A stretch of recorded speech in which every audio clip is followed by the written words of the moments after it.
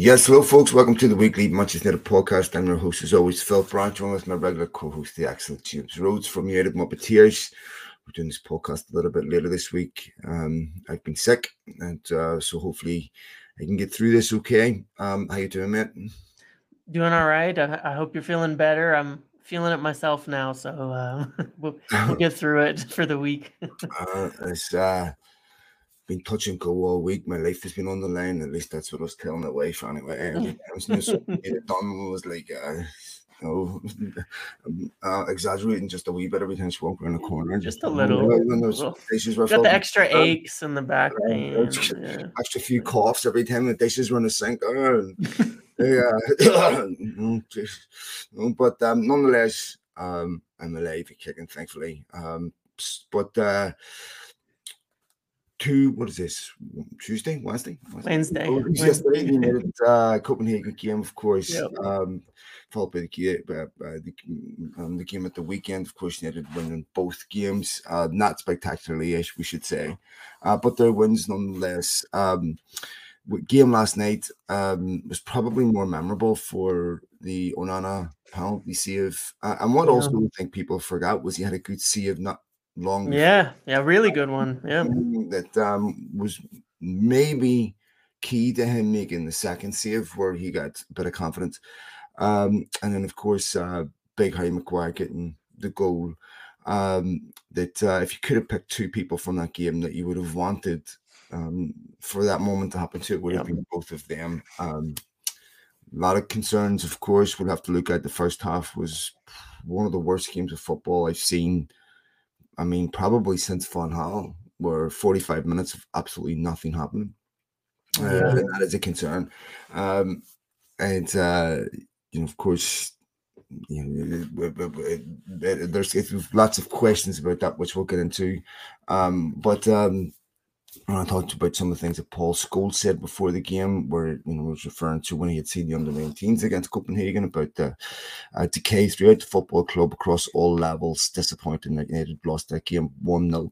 But first of all, what was your actually, before we get into that, I do want to mention, since we've obviously recorded and forgot, my bad on this, Bobby Charlton has obviously passed away, and we got this news over the weekend, of course. And when you talk about the certain people that transcend their sport, transcend rivalry, and transcend their football club, Bobby Robson was one of them. And when I was sitting reflecting on his life, James, I was thinking about this. I was going, this is a guy that was in the Munich air crash in 1958. The whole world would have forgiven him if he never wanted to play football again. Lost a lot of his friends in that crash, United players, and seen with Sir Matt climbed out of their hospital beds to win the European Cup 10 years later. Which, to imagine that they get over the psychological trauma by itself, but to rebuild the football club from the ashes 10 years later to win a European Cup, to put that into perspective, Abu Dhabi had been at Man City 14 years before they could buy one. United rebuilt it in line with the same principles. In that time, he also won a World Cup. And in many ways, there's a metaphor for life in that sometimes when you're at the very bottom and you feel like you want to give up, and the world would forgive you for giving up, the resilience to fight, to overcome even the biggest catastrophes in life. And you never know what's on the other side, what greatness lies ahead. Had Sir Bobby have given up and not played football again, which like I said, a lot of people would have forgiven him for, and really wallowed in that sadness, which again would have been forgivable. He would have lost out in the greatest moments of his life. So I think what he accomplished as a human being, as a footballer, is truly remarkable. A United icon. And one of the other things about him was, when I would see him talk about Manchester United, he couldn't fake the love. The love was so genuine, and everything that he did, he was like a supporter after he gave up football. Listening to him talk about United in '99 and winning the league, everything was, it really was. He sounded like one of us. absolute legend of the football club, and very, very sad. Yeah, absolutely. I mean, it's hard to disconnect Manchester United and its history from Sir Bobby Charlton. Obviously, it's you really can't. And one of the biggest people in its history, forget players, but for everything. And certainly a sad moment to lose him, but obviously a lot of life to celebrate what he's done and what he did for himself and others, and who he was. And obviously, I think he'll be remembered for pretty much forever for all of that. Yeah, truly someone that defends the football club and will never be forgotten. You did, of course, also want to pay special mention to the Copenhagen fans that I thought were exceptional. Very, very respectful in their acknowledgement of Sir Bobby, which again showed that he transcended football. And I was actually, when this news broke, I was watching the Premier League the weekend. I think it was the Aston Villa game, and it was on Sky Sports Deutschland, Germany. I'm not saying how I got that, but anyway, they broke off, of course, to talk about Sir Bobby dying, and this is obviously going around the world where it was one of those moments that everyone stops, and it was it was just an indication of what he meant to people outside of Manchester United. Like you said, the Copenhagen fans were brilliant. Last night, United played FC Copenhagen. As we mentioned on the way in, great to see Harry Maguire score a goal. Great to see Onana save a penalty. Both of those needed those moments. What I would say is what concerns me is I've watched United against Sheffield United. I've watched them against FC Copenhagen, two teams where United should be comfortably better in. And for probably 88 minutes of both those games, United weren't worth watching. Mm-hmm. Yep. Yeah, it is concerning because Sheffield United is Sheffield is. I think I saw a chart last week before it, and it was one of those ones where I see it and I'm like, I wish I hadn't seen it, because it's gonna, it's one of those things you think, well, now we're destined to have a bad performance. But among the top 5 leagues, in terms of the first team, the first of the top 5 leagues, I think they were by far worst in practically everything. Not just the Premier League, not just, in England, but in the top 5 leagues, they were the worst. And United went in there and made them look like a really, really tough side to play against. They were dominated for possession in the first half in many respects. They struggled to do really anything. And it is concerning because there's 2 ways to look at the way United are playing, positively and negatively. You can look at it and say, we're scraping results, but we're still getting them. And so the performances will improve. But my concern is, I think we've done that before. I think we went through those stretches with Jose Mourinho. We definitely went through those stretches with Ole Gunnar Solskjaer. It didn't result in something better at the other end of them. Most teams' path in terms of progression forward is they perform well, but may struggle to get results. But you see what's forming, you see what's happening, you see something building, and the results come second, because sometimes it can just be down to finishing. Sometimes it could just be down to split-second decisions. But you see the system, you see the process, you see what's happening, and the results will catch up. It happened very much for Jurgen Klopp in Liverpool for a few years there, really building on their processes until the results kicked in, and they were the only team that was able to keep up with Man City during that time. You saw it with Arsenal under Arteta, where they had some really bad results for quite a while. But the performances, the system, the philosophy, the ideas were definitely starting to take shape. And then you saw the impact of it last year. Even this year, to start the season, you saw Chelsea pretty much struggling to win any games, struggling to score any goals. But they were actually playing decent football. And now the results are starting to come. I'm concerned we're doing the opposite. And the results are more likely to fade based on how we're performing than the performances are likely to improve. And I don't know why. I really don't. It's hard to say why. last year, I know we went away from some of Ten Hag's principles because we had to for personnel choices and things like that. But even in going away from them, there was something forming. You could see it at many points in the season, a style, a system, a pattern, a progression, even when it fell off or when the result wasn't there or it didn't happen. This year, it has gone completely backwards in so many respects. I know there's players missing, but some of that's by choice too. Last night, Erik ten Hag had almost his first. He had Amrabat, a player he wanted. Mount was on the bench with Eriksen. Bruno's in the team. He had his first choice front three in Rashford, Højlund, and Antony. You have Dalot, Varane, Maguire, who's in quite good form, and of course came up with the goal.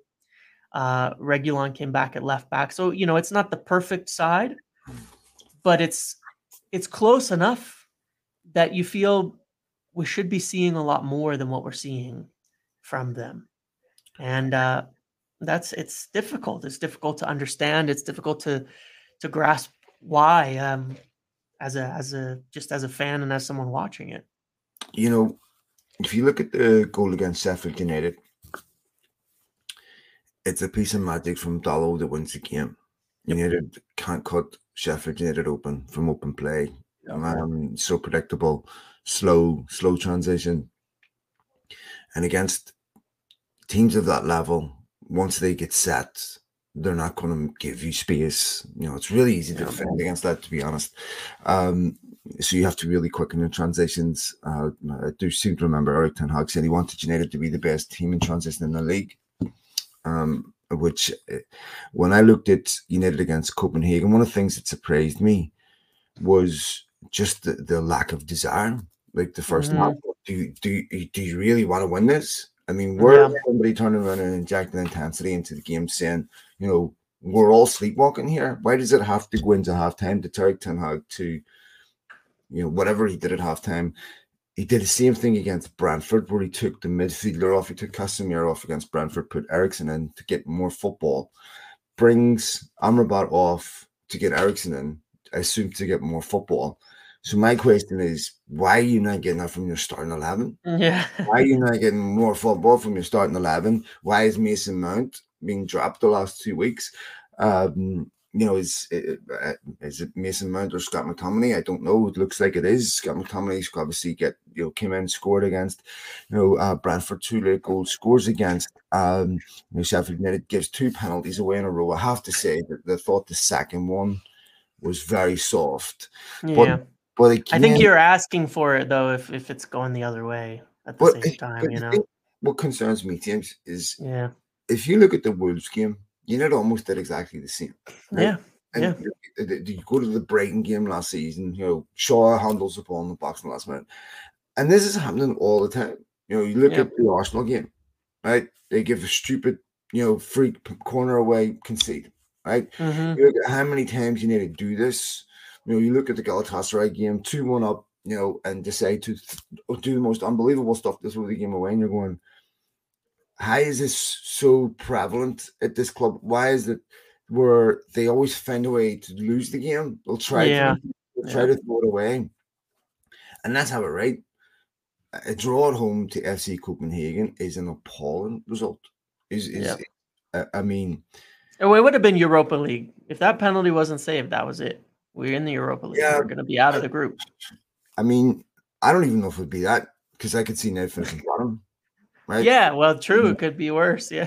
So that's. I mean, if you think about it, they still have to go away to Copenhagen, go away to Galatasaray, with Bayern at home. So maybe get a draw at home against Bayern. Yeah. I mean, to be honest, I think Bayern could do what they want at that point.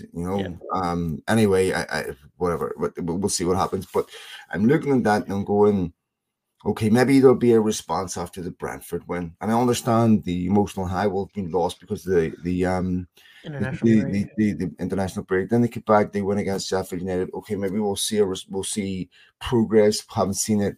When they beat Forest 3-2 dramatically, I'm like, okay, maybe that will start kicking them on. They beat Burnley maybe that'll start kicking them on. But every single win has been so scrappy, 1-0, by one goal, with the exception of Forest in the League Cup. And you're going, they just cannot get any momentum. They just cannot. They never look better than they did the week before. They look in some cases they look worse. And you're going, this is really concerning to me, because I'm looking at this and I don't see any pattern of play, any team play, anything that, okay, I can see they worked on that in the training ground and being implemented. I mean, if you look at what United were last season against Barcelona, I mean, they look like they got 2 hours notice to play these games. I'm not joking. Yeah. I mean, they look like, that they just showed up through 11 players together and said, because they're doing the same thing: knock the ball away, put the ball in the box; knock the ball away, put the ball in the box. Hope the guy and Rashford isn't scoring, and we've got a serious Anthony problem. Which I'm going, I sort of feel for Hoyland a bit, because he doesn't get the service that you would get from two typical wingers. But I'm going, you can see why United don't score goals. Yeah, you can, and it's odd, and part of what's concerning is, I understand, I understand, and I don't. You take the decision with Scott McTominay.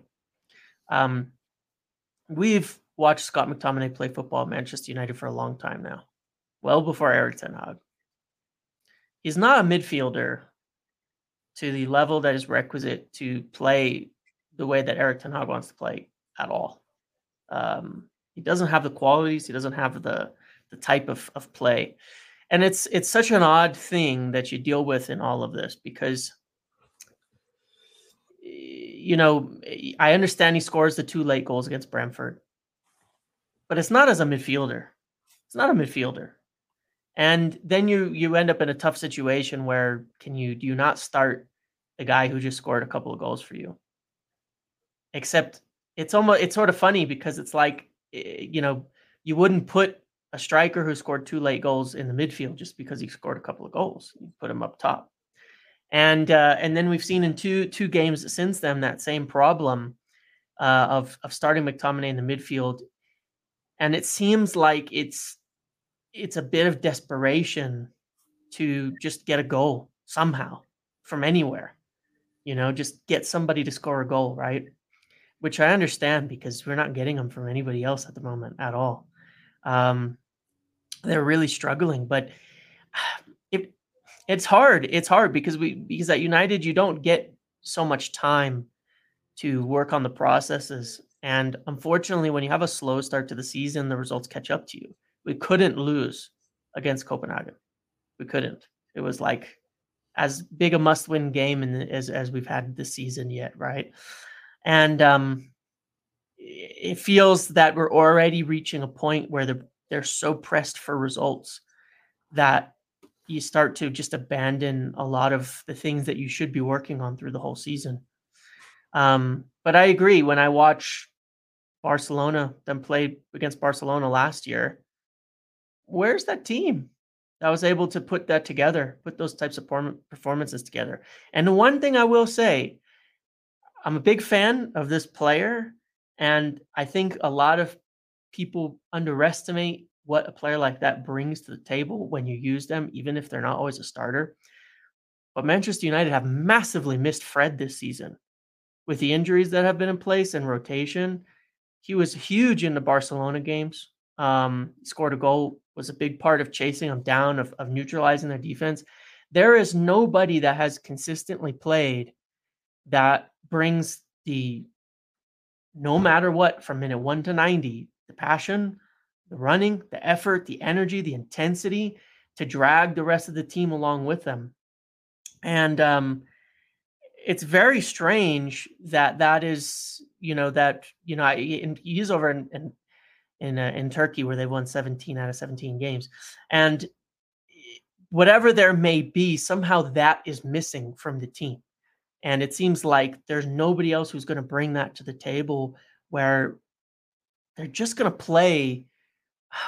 They're just going to go for it from minute 1 to minute 90 and act like they care. And it's tiring. It's tiring. And it makes you feel very disconnected watching, when it feels like they're disconnected, when the players have no interest. in what they're doing, and it's pervading the entire team, which is bizarre. It's really tough to see it. It's not the same players from 5 years ago. It's not the same players from 3 years ago. It's everybody. What concerns me is this keeps happening. Yeah. And I can remember this at numerous times over the last 6-7 years where I felt like I'm watching players that are completely disinterested. That there's no will to win on the field. That there's something badly missing. They look like they're hostages that have been asked to play football. Yeah. They look like the last place they want to be is on the field, or the last Yeah. thing they want to do is win. And usually the exceptions to that are the 2 or 3 new players. Yeah. Where you'll see, them given, and the contrast is always so obvious. Like you'll see the new players that are coming in with that enthusiasm, where they really want to win, they really want to play, they're playing for the shirt, they're playing for the fans.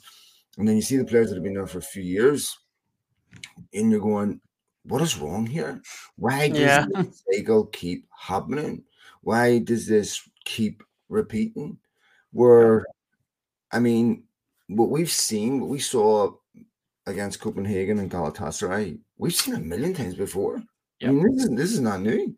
There's been so many performances where you're going, I mean, not Galatasaray performances, the same performance against Forest, the same performance against Besiktas here, against Leipzig away. I mean, there's so many times you could look at that and go, I've seen this a million times before. Same thing.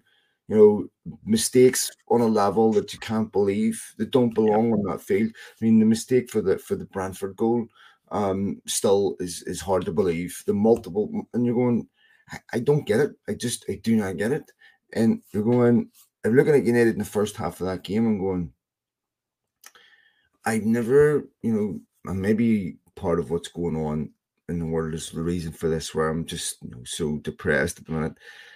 But I just feel so disconnected from what I'm watching, where I'm like, kind of got it on the background. I'm looking at my phone, I'm doing this, and I'm going, before I'd have been sitting there, I didn't want to go to the toilet until halftime because I was afraid of missing. Now I'm like, and I'll be honest, like when Maguire scored, I was like, oh, you go.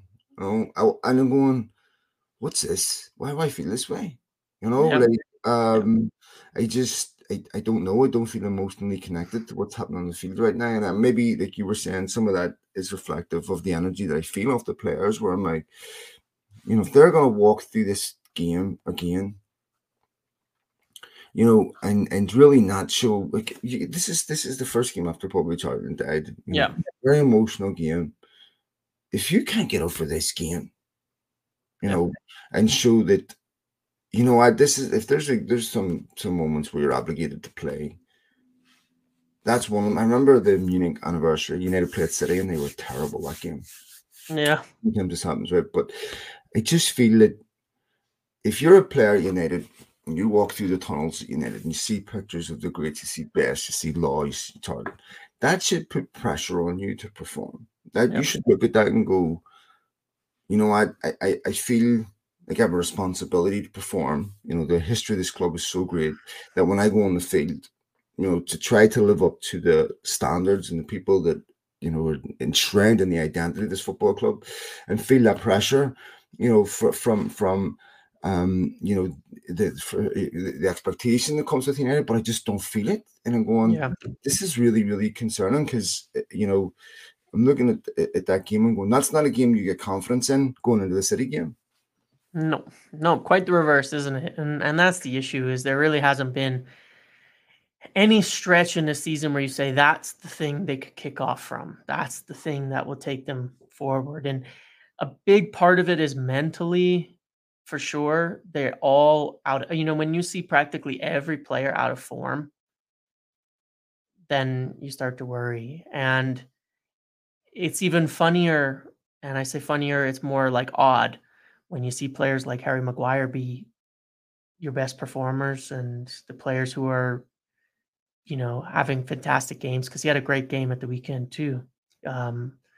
It's very interesting to see that, because you wonder, okay, is Maguire playing for himself now? And I'm not even saying that as an insult. Is he playing for his career? That's what he's playing for at this point in time. Probably. given everything that's happened. He's playing for his career, and that's something at least to play for and to be enthusiastic about and to put the effort in. Then you wonder what's going on with everybody else. So, it's a repeating pattern at United that happens from one manager to the next to the next. Usually it takes a few years. It's kind of seems to have come a little bit quicker this season for us. Maybe it's the takeover. Maybe it's the unknowns. Obviously we're going to talk quite a bit about that because there's certainly some news there. And the best guess that I could have is that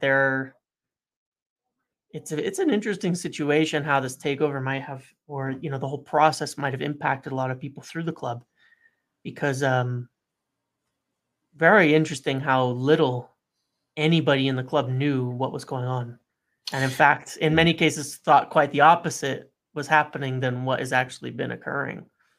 I can certainly understand that affecting people in administrative positions where you're not sure what's coming next, but I don't think that's an excuse for the players on the pitch. I don't think it's an excuse for the pros, because to me, even if there's not a takeover going on, your job's always under evaluation, and that you have to be a bit more resilient than, this might be happening 3 months from now. This is going to affect how I prepare for a football game tonight.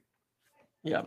For me with Maguire, I mean, I who knows, because we hear these excuses all the time from internal, the players are affected by this, affected by this, affected by this. Why? Yeah. I mean, but with regards to Maguire, I don't worry about Maguire against Copenhagen or Sheffield United.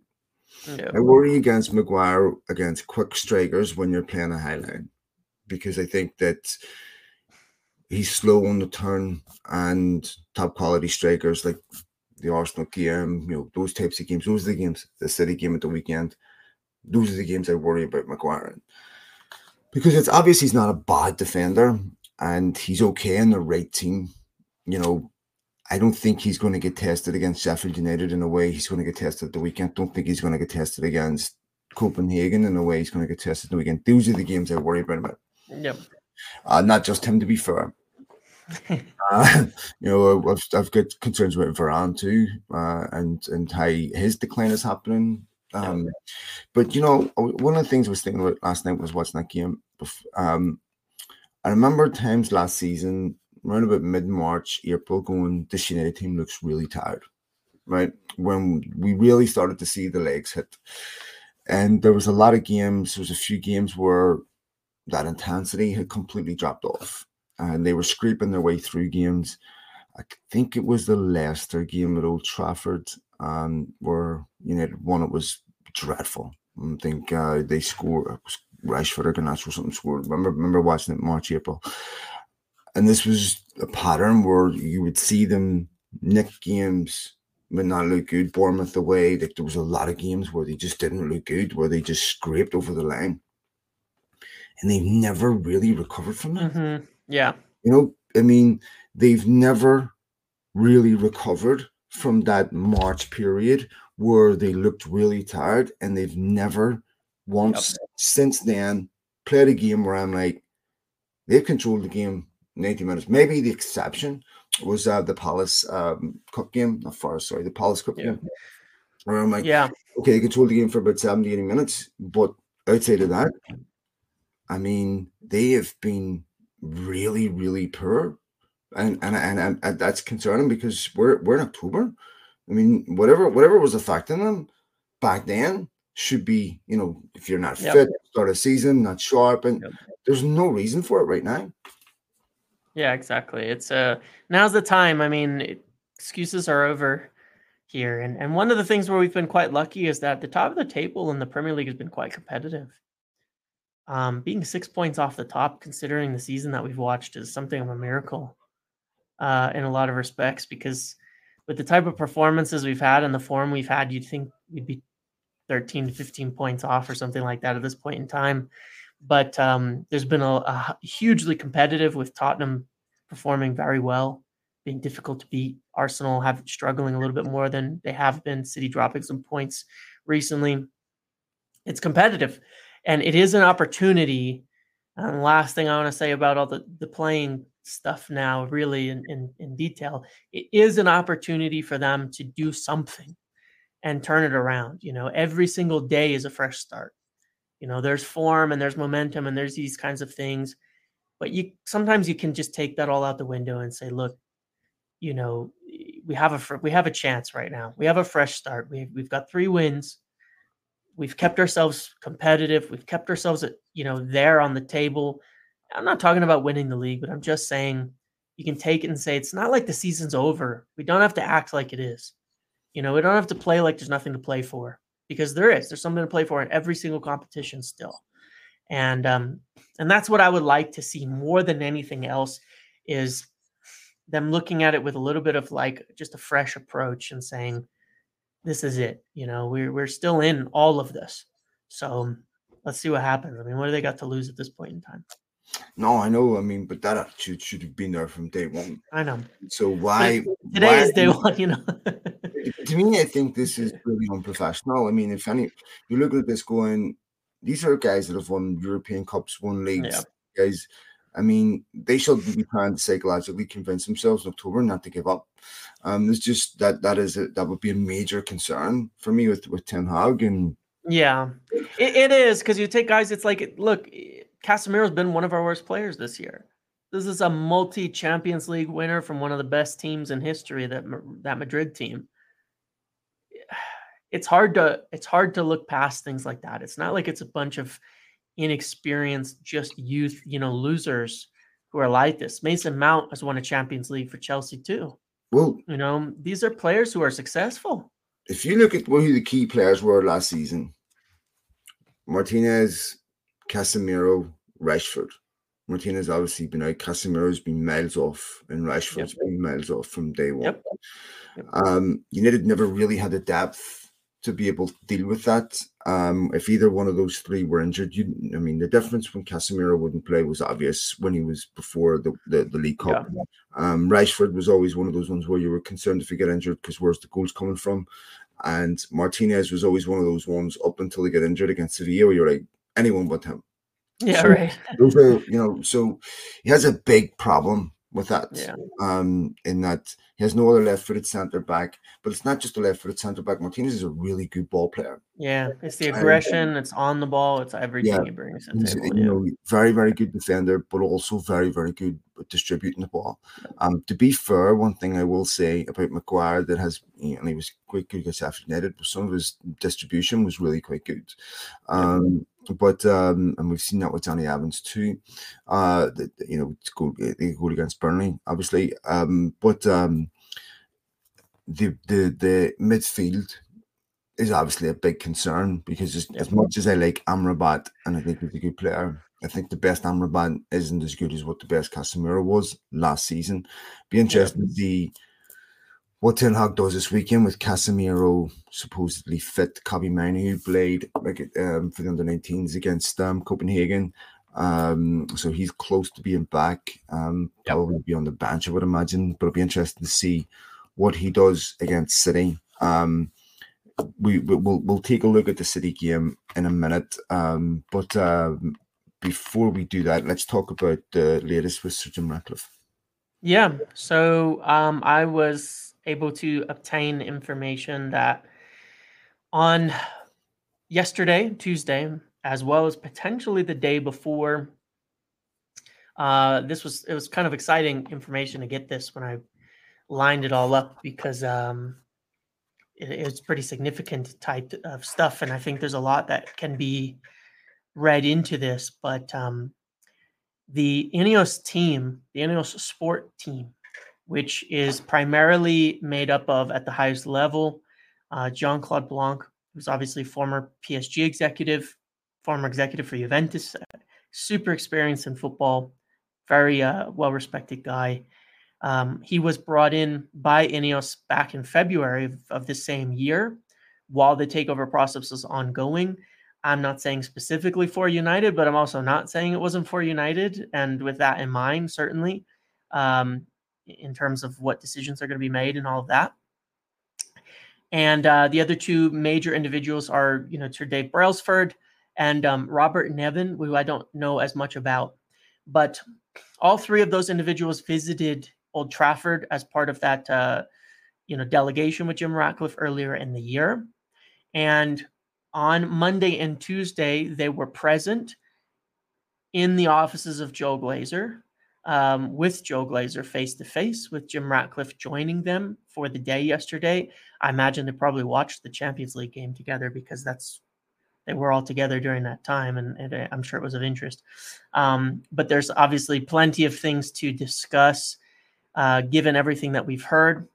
I think a couple of important and key points to think with on this are, number one, these are not lawyers.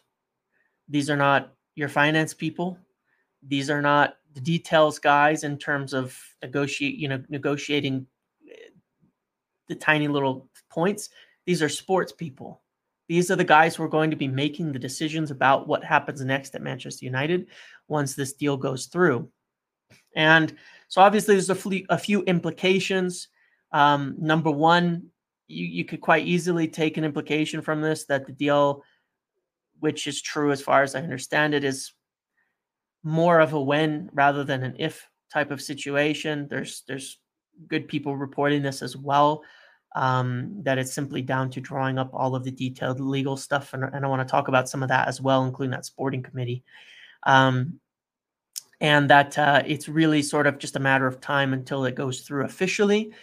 There's no reason why they cannot be working on the right steps for the sporting side of the club, because that is an all-year process. What happens, and the decisions have to be made now for things that are going to happen in January. The decisions have to be made over the next few weeks for the things that are going to start happening in the beginning of the year. We've seen reports that Ineos, these same individuals, have already been working on identifying the problems that have been made in recruitment, even specifically naming certain things like purchasing a Casemiro for 50 million and paying him an enormous amount of money when he's nearing the tail end of his fitness career-wise, overspending on players like Antony, and sure, there's plenty of others, going as far back as Jim Ratcliffe before this whole process, commenting on United paying 50 million for Fred some years ago, and that turning into a bit of a disaster at the time. And so they're obviously in progress working on the decisions that are going to come next. I believe that one of the main areas of focus from many of these people is obviously on two fronts. Number one, Dave Brailsford is somebody who's sort of especially known in the areas of sports science and analytics and things like that, where United have been miles behind, and being able to kind of leverage the knowledge and the data that he has right off the bat will be something that will be helpful to the club. He's also going to be on this sporting committee with Sir Jim Ratcliffe and Joel Glazer that we'll talk about. And then the other major thing is personnel. I think it's highly likely that we'll see a new CEO and a new director of football. Maybe not immediately, but by next summer. I think that is something that would be very likely in any sort of takeover or management transition. Executive positions are where replacements occur. And we can get to it in a minute, but there's some interesting things that I've heard on that front. But I would call it a pretty significant meeting, being face-to-face in person between, essentially the four biggest people involved in this at Ineos and Joel Glazer himself, who was the most involved in the actual running of Manchester United. So something to think about with all of that. So it would appear that most likely would be Paul Mitchell would be coming in to replace John Murda. So, I mean, first of all, is that accurate? And secondly, three-part question actually. First of all, is that accurate? Secondly, what does that mean for January if he's not going to be in place? He's still thinking that it will buy January. And thirdly, what does that do to John Murda right now? Yeah, well, I think there's a couple of things in this, and I think that one, is it accurate? I would say on the balance of probabilities, it's probably Paul Mitchell's probably the most likely, but that doesn't necessarily mean that's the most probable outcome. What I mean by that is it's not like there's two decisions and he's at 51% or something like that. All the way back in February, they were evaluating all of this. I even did a video, I think in January of this year, talking about Ineos' plans, talking about Paul Mitchell, talking about some of these things. They have spoken with Edwards, who has his sort of company set up. And I do wonder that there's a possibility bringing on Edwards' sort of consulting company without or prior to making changes in personnel and giving him the authority to work through this is one other possibility. And I'm sure there's more too. I think that, it's a little up in the air until they get their hands in there. I think there will be an evaluation period regardless. And I think that is known and that will give people like John Murtaugh a chance to work on or present what they can do and what they can offer. But the Ineos team are already really looking at it and saying this is all what's been done wrong. And my personal opinion is they're being polite in the stories that are getting out there by saying people are going to get a chance. They're going to evaluate that no decisions have been made, because you don't want to, before this is all in place, start saying, Richard Arnold, day one, see you later. John Murtaugh, day one, see you later. What does that do to them? What does that do to Eric Ten Hag, who has a very close working relationship with John Murtaugh? And they've been very working hand in hand throughout this summer and last. And so it's going to be a complicated process, and there might be in that respect some short-term pain where it looks a little chaotic and it feels chaotic. I think they're really a results-based group. They're going to look at it and say, what's the best setup, and kind of have to push feelings aside, because especially coming in the type of deal that they're coming in on, the only thing that will win Jim Ratcliffe and Ineos fan support, club support, and give him a leg to stand on in the future is if they get results. And that's going to be paramount to anything else. Do you think United will be busy in January? Not very. I think the issue is that there's some things that could be done, especially if you can move Jadon Sancho, which is likely going to be kind of top of the list from a transfer perspective. But who do you get? There's obviously some things that have to be evaluated, right? Because one of the things you don't want to do, and I think that Ineos don't want to do, even though it could win some people over, is you don't want to rush into spending now in the same way United have consistently, in sort of a panic mode to try to just get something through the door that doesn't work out for the long term. You take the center back situation.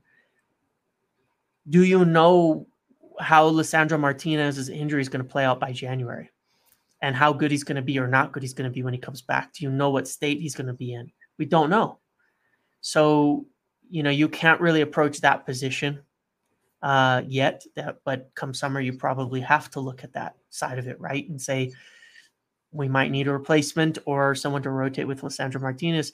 On the right side, you still have Varane, you still have Maguire. I mean, the expectation Varane and Casemiro's going to leave it in the season. Yeah, well, and that's the thing is then the other question is who's available. Given on the selling side, I mean, there is truth in the idea that it is hard to buy some players in January. What I would be interested in seeing, though, is, can they line up and make some sort of move that gets somebody in the door that isn't like one of these big typical United names, but has been identified. One of the advantages we might have is, let's say over at Nice, they've been identifying and looking at players that are a bit more under the radar than United's have been looking at. Well, there might be some names that can come out of that. And there might be situations where Nice say, well, yeah, we really like that player, but Nice aren't a club. They're in a position that are going to pay 40 million for a player, but United could. And some of the shared knowledge could be useful in that respect. I think something will happen if it's there in time, but I don't think it's going to be huge because I think they're going to really want to get it right come summer. You think United will have a cooperation agreement with Nice once all this goes through with Ratcliffe? Yeah, it's an interesting one because there's going to be differences in how they're set up in terms of ownership and things like that as well. But yeah, I think while Jim Ratcliffe is technically a minority shareholder, it's a lot easier. United can buy players from Nice. if Mm-hmm. Todibo, who is certainly a name that United like and has performed excellently for Nice this whole time, wants to come to United, they could purchase him, and it'd be quite an easy deal. But I do think in that instance, it's one where you have to be careful because, if Nice are doing really well, like they are right now, top of the league, I think, in League One, you don't want to go in and blatantly steal from your own other club in January, especially. That's one of the things with January, as I say, there might be some players there that could go to United and there could be something in the works there, but doing it in January could result in a few problems if you destabilize their season and things like that. I think you could end up with issues, and I wouldn't really expect them, Ineos or Jim Ratcliffe, to want to do that either. All right, my friend. Derby, game this weekend. What do you think? I think I have one each right now with young boys. What's that? Man City have one each right now with young boys. Yeah. At the Wankdorf. I cannot see this going well. Let's just put it that way. I can't see it going well. I wish I could. There's been times when we've gone into City and I've thought we could do something with this. I don't know. I can't see it. I mean, it's at home. It's at home. They haven't looked really. I was watching them against Brighton at the weekend. Yeah. And Brighton brought that game back to 2-1. And there's a few nervy moments. I mean, they haven't looked good either. Yeah, I know, and they lost to Arsenal, but City are. I mean, yeah, they've lost what 1, 2, 3. They've lost 3 of the last 6 games as of right now. But that's probably the worst form they've been in since United played. It probably is. This is probably the currently the worst Man City's at the weekend. That's not the raise some question marks about what's going on. I know City have done this before where they don't hit form the second part of the season, but 1-8 away to young boys. They weren't. I was watching them in the Champions League before. I can't remember who they were playing. They weren't great in that game either. It was 1-8 for quite a while. Was it Leipzig they were playing? Took them a bit to get through that game. Yeah, and I can't remember too many games this season where they've been really that convincing. I know. Of course, I don't want it to be this weekend, but I'm just going. If ever there's a city that's coming to Old Trafford, we really shouldn't fear. I mean, I think missing De Bruyne is big, but this is what happens when you play United have that problem too. If you look at the forwards, obviously Holland is exceptional, but not quite the Holland we've seen from previous seasons. They've been lucky at times this season, like the game against Fulham. I thought they were really lucky with the goal, the offside goal and all that there. But I think I don't know. I think the only thing I would say, is that the one thing that I would say about this that is true is every one of those losses came without Rodri in the team for them. All 3 of them. Rodri was missing. And he's not now.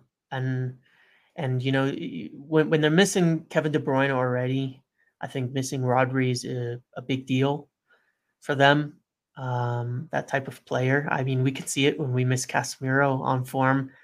That deep player, that deep midfielder can be night and day and difference in how you play and all of that. So I don't like our chances, but it's certainly, if there's a time to try and pounce on City, it would be now. It would certainly be now. This would be it. The conference from that would be a game where if they and that's what I was saying. Like, could kickstart the season. Yeah, exactly, and that's what I'm saying. Why don't you take it like day one? A struggling City side that haven't been great recently. 6 points off the top. Could be 3 if you win this game. Incredible, right? Like, you couldn't believe that would be the case with how we've played. It's at home. I don't think we've lost to City at home in quite a while, actually. Or we've had some decent results against City at home over the last few years. There's no doubt about it. This would be a chance, and that's what I would say on it. I think there's a chance because of that. I actually think our best game this season was against Arsenal. I know the ending kind of went to crap. Martinez got injured. We had to make substitutions. Yeah, it's probably fair. But it was a good game. It was a good game. We could have won. We were that very questionable offsides on Garnacho away from walking away with a victory. I do wonder what would have happened to this season if that had it. I know. You had won that game. One of those moments, right? This is what I'm saying. Like, if United win this weekend, I do think that could kickstart the season. Like, legitimately, that is something you build off as a result that brings confidence. It changes the mood. And I also think that Arsenal win would have been that too. I think if United had won that game, things could be looking totally different right now, but they didn't. Yep. This is an opportunity to put it right for sure. Okay, folks, we'll go ahead and leave it there. One more thing I wanted to mention, because I mentioned this to you last week. I know this is something people wanted to hear about a little bit because there's some worry, was this sporting committee concept, because there's obviously the news that came out from Financial Times over the weekend, obviously one of the best sources in the world for this type of thing, and was later verified with the Times and others, that as part of this whole incidents with Jim Ratcliffe taking over, wanting sporting control and all of that, that there was going to end up being a committee that consisted of 3 people: Dave Brailsford, Jim Ratcliffe, and Joel Glazer. And I understand there's a lot of hesitance, a lot of worry, a lot of concern about what that means, about Joel slowing down transfers, about Joel messing with the whole system, about all of that. And certainly I know as well, if not better than anybody, the problems that Joel Glazer has caused in the sporting side in a very literal sense, and a very, I've seen it, exactly what he has done that causes problems. It's not theoretical, it's literal. And I think that, the thought that has to go into this is, when you see these things kind of happening, the first thought you shouldn't have is, there's some diabolical, villainous plan from the Glazers, because it's actually the wrong way of looking at them. And I think sometimes people get that way, where they think of them like these genius villains, while at the same time being horridly incompetent. And you can't have it both ways. The fact of the matter is, and I spoke to a couple of people about this to ask about it, because I wanted to be sure as well. I have my concerns. I have my things that I worry about. I want this to work as well or better than anybody. But when I saw that, my first thought wasn't, that this was some evil plan. We talked about this on the podcast. How is this going to work? How do you set up an agreement where you have sporting control? And we were talking about it and saying, well, it's not like you can give Jim Ratcliffe a job, right? You don't say, okay, Jim, you're head of sports. It's a job. You can be removed from it at any time. There's nothing in that. And in corporate business, a lot of times the way this is done is via committees with votes, because those are things where you actually record them as minutes. You have, as directors, you have people appointed, where these things become legally binding kind of decisions and things like that. And so a sporting committee makes sense from a legal perspective. Then you have to ask the question, well, why do you have Joel Glazer on this sporting committee? And the simple answer for it is that it's similar to one of the reasons why Jim Ratcliffe's overall bid didn't go through, which is it ran into some of the legal challenges that result from minority shareholders in a business. And this is where I spoke to a couple of corporate lawyers and people who deal with this, to ask them about this and say, is this the correct way of thinking about it? Without complicating it, Joel Glazer is the representative of the Glazers. He's appointed to represent their interests. He's also the majority shareholder. He's also the chairman of the board at Manchester United. And that means he has a responsibility to all the shareholders, including all the people who own one share on the New York Stock Exchange. He has a responsibility to them. That is a very stringent legal responsibility. He cannot disconnect himself from the running of the club and not be involved in it in some way or another, whether we like it or not. And so I see it as actually a very clever move from a legal standpoint as to how you put this together, where Joel Glazer has a voice, which means he fulfills all of his duties as a majority shareholder, as a representative of the Glazer family, of the board, of all of it, without putting himself in any danger of negligence, of lawsuits, of things like that, while you still have always 2 versus 1 on this board for Ineos, where they can make the decisions. And it's a clever way of doing it. And I think that it's not simple, but it is really that straightforward in terms of its intention. Jim Ratcliffe's offer and bid, very strictly, we've heard many, many times, and I'm quite sure of this, is entirely contingent on having control of the sporting side of the club. It will not go through without it. And I don't think it would be fair to consider that he's some fool that would, allow something like this to get under his nose without realizing what was going on. And that's why these things take time. That's why these legal things take time, because there's a lot of stuff that goes into considering and putting this all together. It's going to have to, bylaws are going to have to be drawn up. Resolutions on the board have to be drawn up. There's a lot of work that goes into putting something like this in together, where it's not a handshake agreement, but it is really a drawn up legal matter of how things are being done. And I think that's important, and that's why we have to be patient for that to happen. But I do think it's all a matter of time, and I think it's going to go the way that Jim Ratcliffe wants it to go. Okay, let's see what happens. All right, thanks for explaining that, mate. All right, folks, Thank you very much for being patient this week. Thanks to all of you for downloading the pod. Take care of your mental health. I know it's a tough time for everyone right now. Thanks for listening, and hopefully when you're back next week, we're talking about a Derby win. Take it easy, folks. See you, mate. Bye. See you later.